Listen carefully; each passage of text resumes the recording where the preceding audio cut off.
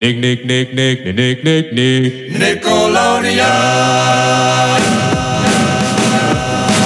From Nickelodeon Animation in Burbank, California, this is the Nickelodeon Animation Podcast. Hey everybody, welcome to the podcast. I'm Hector Navarro, and we have got a really cool episode for you today. We're in a really exciting position to share with you guys a brand new show that hasn't aired yet, but already has a presence online, which is kind of part of the show itself. Pinky Malinky is the brand new show from Nickelodeon about an enthusiastic wiener named Pinky and his two best friends, Babs and JJ. And even though Pinky Malinky is a wiener, he's really only one letter away from being a winner. We're so lucky to be able to talk to the creators of Pinky Malinky, Chris Garbutt and Rikke Asbjoern.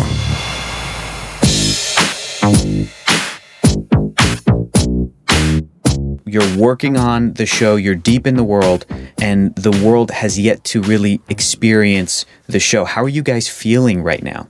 Impatient. Yeah, I mean, you want to get it out there. You want to show everyone what you've been making. But I think it's nice to have had all this time to kind of really dive into the show, get to know the characters, flesh out the world, and getting to a rhythm with making the show. Yeah. So I think once we do go out, we're going to have, for one, we're going to have a lot of content to go out, so we can have a strong kind of release. But we'll have some really good episodes that we've had a lot of time to kind of dig into. And let's talk a little bit about just animation as a whole. What are some of the stuff that you grew up with and loved as a kid? When did you get into animation? What got you into animation? I mean, I'm a big Donald Duck fan. That's really where it all started for me. I grew up in the countryside in Denmark, so I didn't even think about the fact that people actually sat somewhere and made animation. Yeah. I don't know, I guess you just thought, It that just happened. appeared by magic. Yeah. Yeah, sure, yeah. Donald was just a real guy. And we're just, we're just watching his life. Yeah. I remember the moment where I was like, wait, this is a job? Because my stepmom, she cut out an article from a magazine saying, look at this. Yeah. There's a Danish girl who got a job at Disney. And I think I was 12 years old. And I was like, what? A job at Disney? So that means that people actually sit and do this stuff. Yeah. I was like, my mind is blown. And that was the moment where I was like, okay, now I know what I want to do. What was it about Donald Duck that you loved as a kid? he wears no pants. Yeah, right? Yeah, there's that. Yeah. That freedom. Yeah. I don't know. I think he was just more raw and honest than the other ones. It always annoyed me when I'm not a big Mickey Mouse fan at all. You're like, come on, no, Mickey, that's not how you really feel. Come on, that let us angry know. duck, angry duck in the corner. I like him. You certainly share that side. So funny. Yeah, anger. I can relate to him a lot more. Yeah, what about you, Chris? What kind of stuff did you love growing up? I mean, obviously, like Tom and Jerry, Warner Brothers, like, Daffy Duck, Bugs Bunny, all the Tex Avery stuff. They were so accessible as a kid, and just loved that, all of that kind of thing. I was very heavily influenced by a comic called The Beano, which is a British comic, which I don't know how many people really know over here, but that was a huge influence on me growing up, and me and my brother used to make our own comics and all that kind of thing. So from a very early age, I was coming up with my own characters, drawing stuff, so it kind of was inevitable that I wouldn't be able to do anything else apart from that.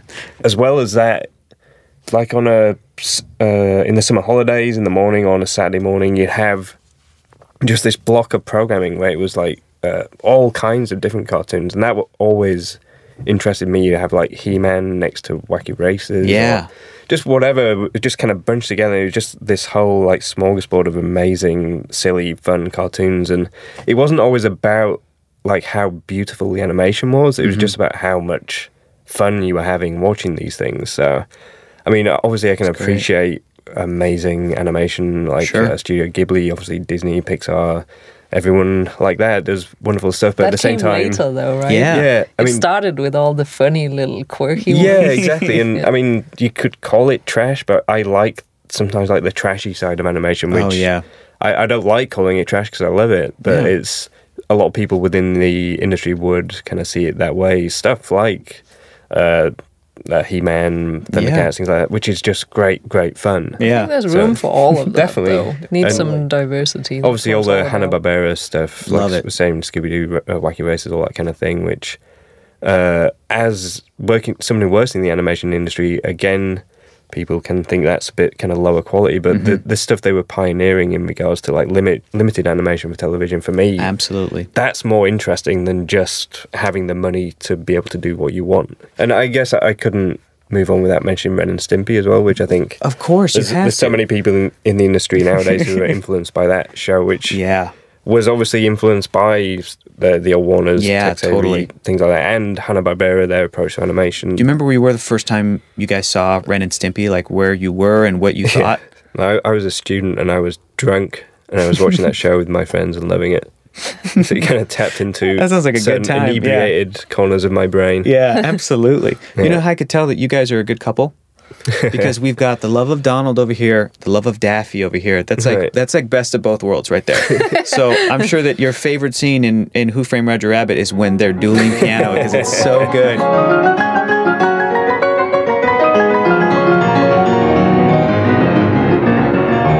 People that are listening and that might not be familiar with Pinky Malinky, can you guys tell us about the show? Well, Pinky is he's a 13-year-old hot dog sausage. 13 forever. Yeah. He's a little boy, but he happens to be a hot dog as well. And you know, that's not a problem for him. It's just... And he lives in our world, so it's obviously he's a world of humans, and he's the only sausage there, and that kind of makes him stand out a little bit, makes him a bit special.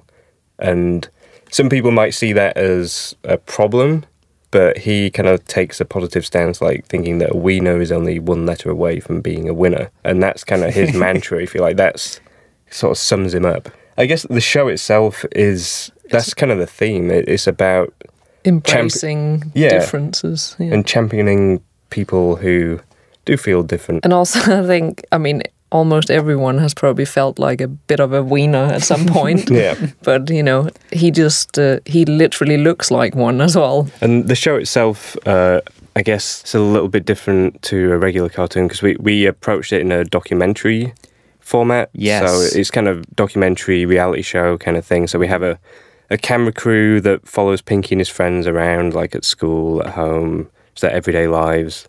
So it allowed us to kind of approach in a very different way in regards to filmmaking. Like we had to be very conscious about how we use the camera to sell the believability of like that documentary format. So the stuff that we can't do, like we can't have the camera just like flying through the air, following characters like in crazy different action shots. You can't have like POV shots. We kind of purposefully limited ourselves to really try and sell that format. Which has definitely been a challenge. Yeah.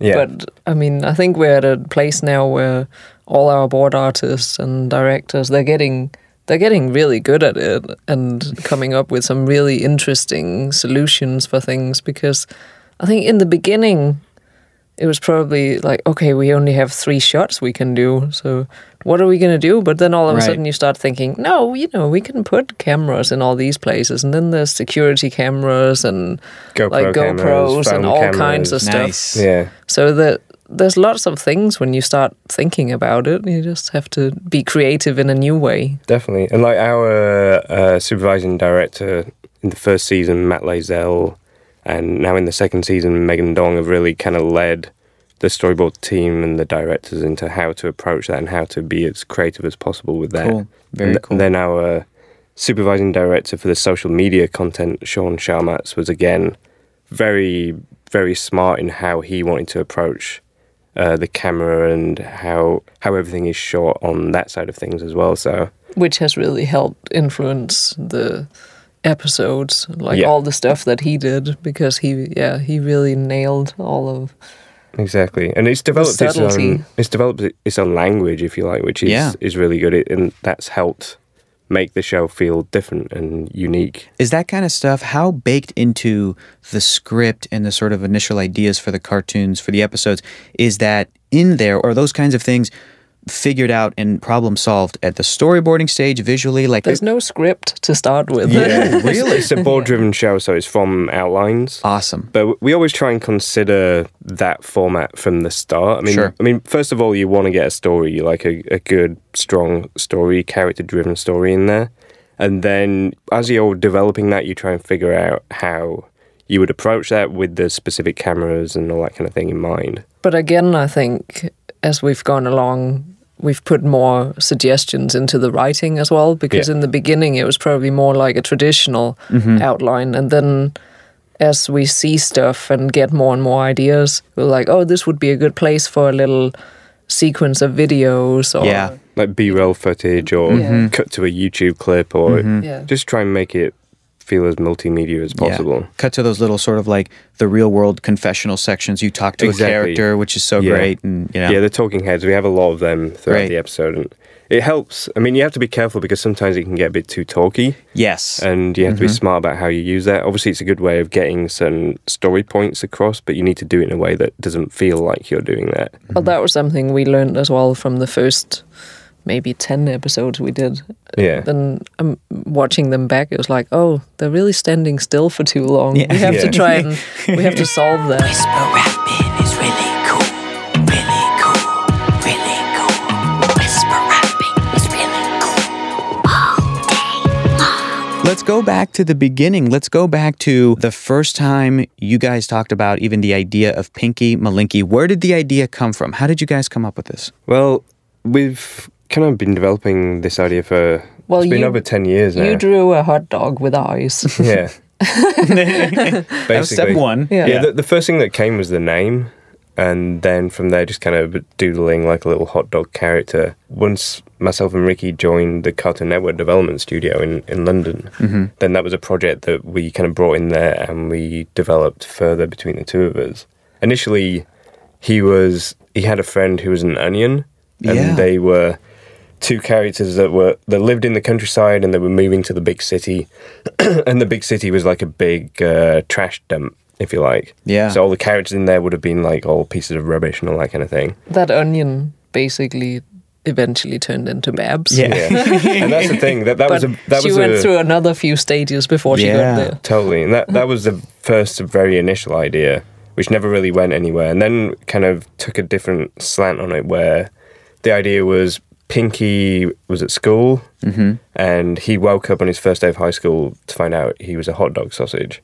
So he was a human before that, and on his first day, he's like, oh shit, I'm a wiener. Yeah. And that one was all about him trying to become a boy again. Yeah. But it just became very sad and depressing because he was such a whiny wiener. Yeah. Because the idea was that he was trying to become a human again, and he had to almost like convince everyone in school that he wasn't a wiener to be able to be a human, which there's a weird kind of self-denial in there that just felt like a really sad story. I think after we had worked on that and done like a short and stuff, I think we sat back and looked and went, oh, okay. And then the next stage was we did from that short we actually got picked up for further development to make a full-length like pilot animatic, and that it became like a heavy rock musical the next thing. Wow. So we've been trying out a lot of different things, and that was still set at school, and it was the same kind of tact with Pinky, but his friend who was an onion was now like some kind of wish goblin. Yeah, so this is Babs. First an onion, then a goblin. Wish goblin. Yeah. That's development for you. So you try out some crazy stuff and you fail. Yeah. That's what it's all about, failing until you get it right. To be honest, that's why it's so nice to have lived with it for so long, because now it feels like it's really landed in the place where this is the best version of it, and the one that we're happy with. And because the last thing we did at Cartoon Network was this like teaser trailer, which is when we first adopted the documentary format, and we did a different take on Pinky at that point where he was much more positive. We came up with the thing like the wiener is only one letter away from winner, so it gave him a very specific positive attitude. That was when it started really changing, and like, oh, okay, now it's getting to a point where it's feeling feels like it's finding itself. And we made him the only non-human as well, which again sort of focused attention on him, which is the right kind of thing. So at that point it started to really feel right, and that's the thing that Nickelodeon picked up on, was that last short that we did at Cartoon Network. It was something that they were excited about, and eventually after a few years down the line, after we moved over here and worked at DreamWorks for a couple of years, then Nickelodeon picked us up for development here. Clap your hands and stamp your feet, Pinky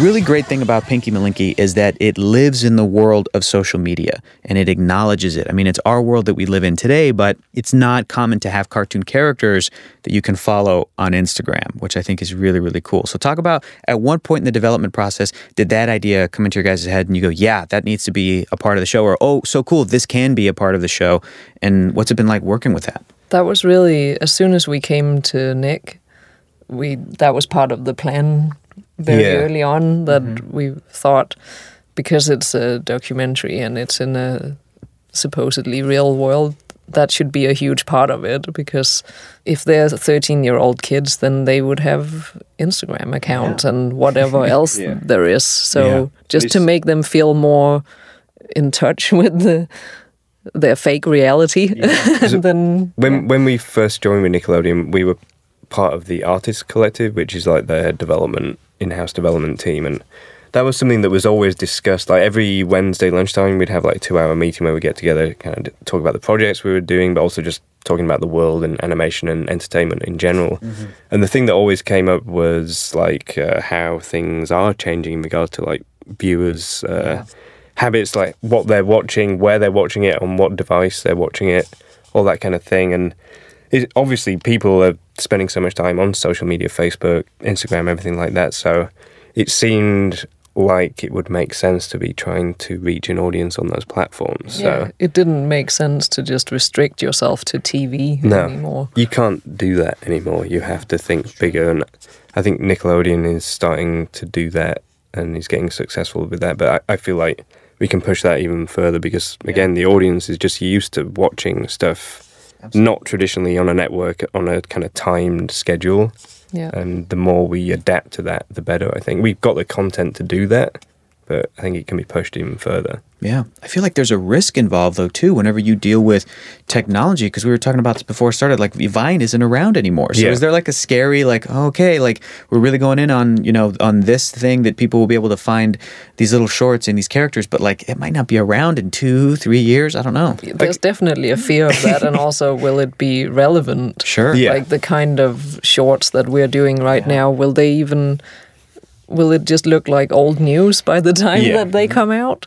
I mean, I feel in regards to where you put it, as long as your content is fairly agile, you can move with the audience. Yeah, definitely the content of your content, if that's not feeling kind of to date and all that kind of stuff, it's that is a bit worrying. But all you can do is kind of make what you're doing at the time, and hopefully it will stand the test of time. Yeah, and just try to think about things that will always be funny, like shouting cats. Hey, it's Pinky, and sometimes I laugh like this. And sometimes like this. Ha! Ha! Ha! And even like this!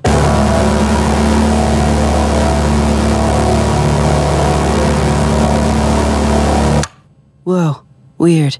Tell us about Pinky. Tell us about this guy. How is he so enthusiastic? What is this guy's deal? Well, I mean, Pinky was a kid who was almost embarrassed about being a wiener, and he wanted to change that.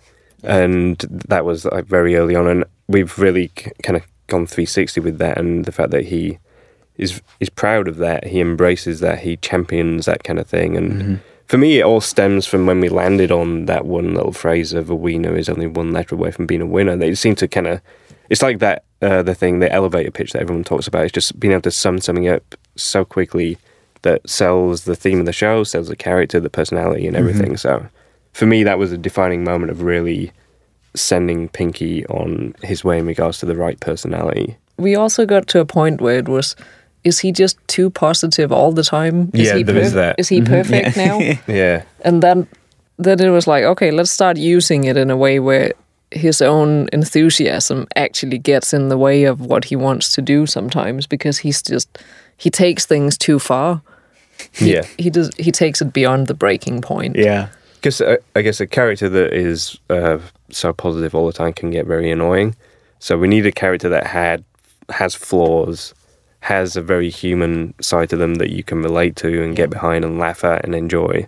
That wiener is very human wiener. Yeah. But something that we've been playing with a lot is trying to deal with different emotions can be really funny, because like sarcasm or like jealousy, and just things that he finds, for him, they're not natural feelings because he has that very positive outlook. Yeah. So it's really funny to see him struggle with that and just kind of wrap his brain around, I don't understand what's happening to me at all, because surely it can't be. I mean, it's a negative emotion and I can't have that. Why would I have that? Yeah, like the cranky episode where he wakes up in a bad mood and he's trying to do his best to be as smiley and happy throughout the day, but obviously he's just keeping it inside, and at some point it all has to come out.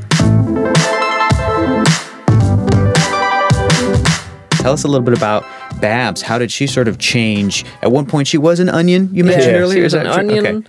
A goblin, then she turned into a boy, mm-hmm. and then she turned into Babs, which is a girl. Yeah. I think for us, we always wanted a really strong female lead, and we wanted something that, again, not really seen as much of in animation. Like, you often see, when you go for a strong female lead, they're normally kind of the sassy tomboy kind of thing. Sure.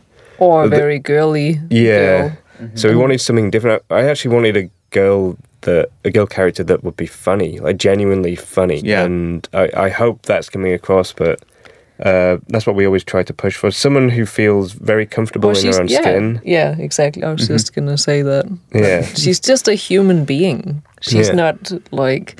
And we play up on that a lot as well whenever there's any questions or anything that come up with, like, you know, JJ can be really vain, but she's like, I'm just... You know, I like my hair. It just knows what length to be. Yeah. What's the problem? She's confident in herself. Pinky's been acting weird all day. So we brought some free ice cream over to surprise him. You know, this morning, he asked if he was A-U. I don't know what that is. That's cute in Korean. I know the word for cute in every language. I also know every word for poison. You said he might be a little bit vain. I think J.J. Jameson is the coolest. I think J.J. is one of the coolest characters. Don't tell him that. I know, because it'll go to his head. He thinks he is as well. And I think he also is, but like you said, Chris, I don't want to tell him because I don't want it to go to his head. But tell us a little bit about J.J. Has J.J. changed from any initial concept into where he is now? I mean, he was actually the latest addition. Yeah. We never had JJ in the show until like the more recent development. He was born at Nickelodeon. Yeah, totally. Oh, that's so nice to say. I don't know. I think we had stuff in mind that we wanted for JJ, and he was kind of playing up on the fact that he's 11 months older, so he's kind of always takes the I'm the kind of wise leader in a way role. And I mean, what I really love is the fact that all of our writing team, the board arts director, supervising director, everyone like that, as well as Nathan, who plays the character, like, everyone brought so much of themselves to this character that I feel they rounded him out even more than we did. Oh, yeah, definitely. They really brought him to life because we really only started playing around with him in the boards. So it's been really interesting to watch him grow and evolve during the He does season. have a lot of those like over-the-top JJ moments where he's just a bit like, okay, trying to be the coolest guy, but he's there for his friends when it comes down to it. When I first met Pinky, I was all like, But then we hang and I'm like, that's my boy for life. No, wait, sorry, let me do that again. I do it better. Hold on. Bring it back, JJ. Bring it back. Bring it back, JJ. Bring it back. Bring it back, JJ. Bring it back. Bring it back. What changes did those people that you guys mentioned make to the character of JJ? What kind of contributions went into that? A lot of very small, subtle things, I think. Yeah. Like, it's just the way that he'll gesture and the way he'll talk and like catchphrases and definitely dialogue stuff really helped. All kinds of little things, and it's literally giving him a voice. And some of it will just be from a few drawings as well, where you're like, that attitude, that's so JJ. And all of a sudden you'll just have like a whole library of that's JJ. But that really comes from the team just like throwing themselves into it. And I mean, they've obviously also done that with Pinky and Babs, but you can see it the most with JJ, I think. Yeah, because I think there was less there. Yeah, exactly. And something else I think was really important with him, because he could have turned into a bit of an unlikable character, because there's that whole like cool, trying to be cool side of him. The king of selfies, Exactly. Mm-hmm. But I think what everyone added to him was the vulnerability, like seeing the side of him where he is kind of very self-conscious and he doesn't have that confidence, and other little quirky things like the fact that he's got a crush on Pinky's mum and just stuff like that adds another so many levels. Exactly. Because I think with Pinky and Babs, we always knew, oh, this is how they would talk and this is how they would reply, and it's like, no, that Babs would never say that, and she would, this is a bit too sweet for her and too easy. She would be more, it'd be more quirky coming from her. So that always came really easy to us.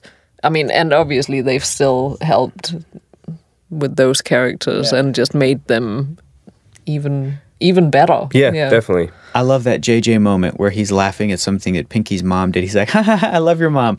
I love her. And he has this very real, it's so funny. Does Dad have what's Dad's first name? Because I know Mom is Valerie, right? Mom is Valerie. Dad is Eric. Eric. They're named after my mum and dad. Are they based off of your mom and dad? Not like your mum and dad I mean, at all. Obviously, you can't help but bring those influences in there. And all the good stuff is based on my mum and dad. Nice. Good save. Good save. That's great. But Valerie, she's the kind of... Well, she inspired us a lot as well. With, yeah. She's just really down to earth and comes across like a very, speak her mind and very honest. And she runs Crumbles, which is the bakery stroke gym in Second Hack. So one half of it is a bakery, one half is a gym. People are eating cakes as they're doing on the running machine, all that kind of thing. Everyone loves this place. How do you do it? Well, apart from the fact that I work real hard. Yeah, you do. The secret to my success is... Ooh, secret! Okay, tell me now, please. Pinky, whenever you do anything, put your own personal stamp on it. Make it your own. Maybes are for babies. Let's talk a little bit about the character design and how that's evolved from the beginning as well. But how has that process been sort of developing along the way? I guess, again, because we've had so long to work on it, it's something that has evolved and been refined as we've gone along. I mean, just talking about Pinky himself... there was always an intention to try and make him look different from everything around him. I mean, he's a sausage, which is one thing, but even in the design treatment, he has shading on his sausagey body that kind of gives him volume. All the other characters are very flat 2D. Yeah. He has to that, make which him stand out. Exactly. And we kind of went through different processes of how to achieve that. I mean, initially, the first shot we did at Cartoon Network, all of that was achieved in Photoshop. So the animation would be done in Flash. Then I'd take that animation and frame by frame build those bodies with the shading in Photoshop, which was dumb. That was actually at a point where we did all of it between us. So because Rikke is traditionally an and we'd send it back and forth so many times, and it was incredibly time consuming, and the files were huge, and it was a nightmare for what we were doing. But obviously, it's not sustainable for production on a series. So as we developed further, we looked into, was it possible to build him in CG and go down that route, which we tried some experiments here, which looked cool, but it just didn't feel the right kind of thing, because we wanted the freedom to go very cartoony with his body, which if you try to build a rig in CG to achieve all that, it's be a crazy expensive rig, or it's just, you have to have loads of different models, and it just didn't seem sustainable for the kind of production that we needed. Yeah, because we just end up losing too much of the subtlety of what we wanted, because there are a lot of really small bits of acting in there as well. That's really important. And I mean, obviously you can do that in CG, but I think that's a bit of a different budget, to be honest. And even though we wanted a kind of 3D volumetric approach to his body, I still wanted a very, very graphic approach to all of the character design. And to achieve a very kind of stamped graphic look through CG, again, is a very, very hard, expensive thing to do. So. But then we came across Harmony. Yeah. Because then that was starting to become more of a bigger thing, that, different series were starting to use that. And it's like, okay, let's look into that and see if that would be something that could work for Pinky. Yeah, I was going to say, the final product, he does look like he's almost like a CG character in this sort of different way. It really, really stands out in that way. You'd have to speak to somebody from Jamfield in regards to technical details. Sure. I know you like the weekend, but I love Wednesdays. I know you like the weekend, but I love Wednesdays. I know you like the weekend. I know you like the weekend. I know you like the weekend, but I love Wednesdays. Why is it so important for you guys to have music have the presence that it does in Pinky Malinky? I think it's just always come natural for some reason, right? Yeah. I mean, I think cartoons and music always is kind of a perfect marriage. You see, even back to the old like Warner Brothers, Tex Avery, Tom and Jerry, everything like that. The way the music works with the cartoons and the animation, it gives it a pace. And when it's done right, it's great. It seems natural to really try and get that in there and have some musical numbers as well to... Sometimes they help get story across and they just help bring an extra kind of pace and frenetic energy to certain scenes. But just, I mean, doing it in a bit of a different way as well, where it's... Because in the social media shorts, there's a lot of musical numbers in that as well. So it's not just throwing a song into an episode. Yeah, it's using it more as a video or something often. Or storytelling tool or even just for a gag or whatever it is. So it's not just them breaking out into song for no reason. Right. Or in a traditional musical way. It's more like... And there's a lot of times that we've not asked for that. And like the directors and the board artists have just gone ahead and like put songs in there. Yeah. And it's like, wow, that works. So like, you just roll with it. And cool. I mean, you have to give a shout out to Megan Dong, who's now our supervising director. The amount of songs that she's done on this show, and each one of them is amazing. Like so catchy. I know there's gonna have to be an album. Yes. I'm okay with the way you are. I'm okay. I like you just the way you are. When kids and families and adults and everybody, when they're watching an episode of Pinky Malinky, what do you hope that they take away from it? What are some of the things that you're excited to share with people? In a lot of our episodes, there's a nice, hopefully subtle message, which if even a few people take that away from it, I'll be very happy. Yeah, I mean, we always try and... It has a real warmth to it, which definitely. is something warmth, that's been... heart. Yeah, essential. And we've really been pushing for diversity, as we were saying before, in regards to the cast, the characters, even on our crew. And that whole kind of acceptance for people for who they are, no matter where they come from, no matter the colour of their skin, no matter what size, sex shape, they are. colour, everything. I mean, that is the core theme behind Pinky, is this one little kid who's so different from everything around him, but he doesn't let that stop him, and people embrace him and love him. And I think that's what we're really pushing for in the show. Yeah, be nicer. Yeah. Well, I think you guys are doing something right. I really love the show. I can't wait for people to see it. It's so funny. So thank you again for coming in and chatting with us. This has been fantastic. It's been awesome. Thank you. Well, there you have it, ladies and gentlemen, gentle listeners. That was our conversation with Pinky Malinky creators, co-executive producers Chris Garbutt and Rikke Asbjoern. Huge thanks to them for coming in and talking to us. And if you are like me and you cannot wait for more Pinky Malinky, well, guess what? You can follow Pinky himself right now on Instagram. It's at Pinky_Malinky, and you should be doing it because Pinky's hilarious. Visit us online at nickanimationpodcast.com for more episodes and tons of cool bonus behind-the-scenes stuff and some rad stuff from Pinky Malinky, so be sure to check that out. Guys, you're not going to want to miss an episode of the Nickelodeon Animation Podcast, so please subscribe on YouTube, Apple Podcasts, or wherever you get your podcasts from. Thanks to the awesome crew who puts this podcast together. This podcast is produced by Jonathan Highlander, Dana Vasquez-Eberhardt, Tony Gutierrez, Jamie Goss, and Andrew Hubner.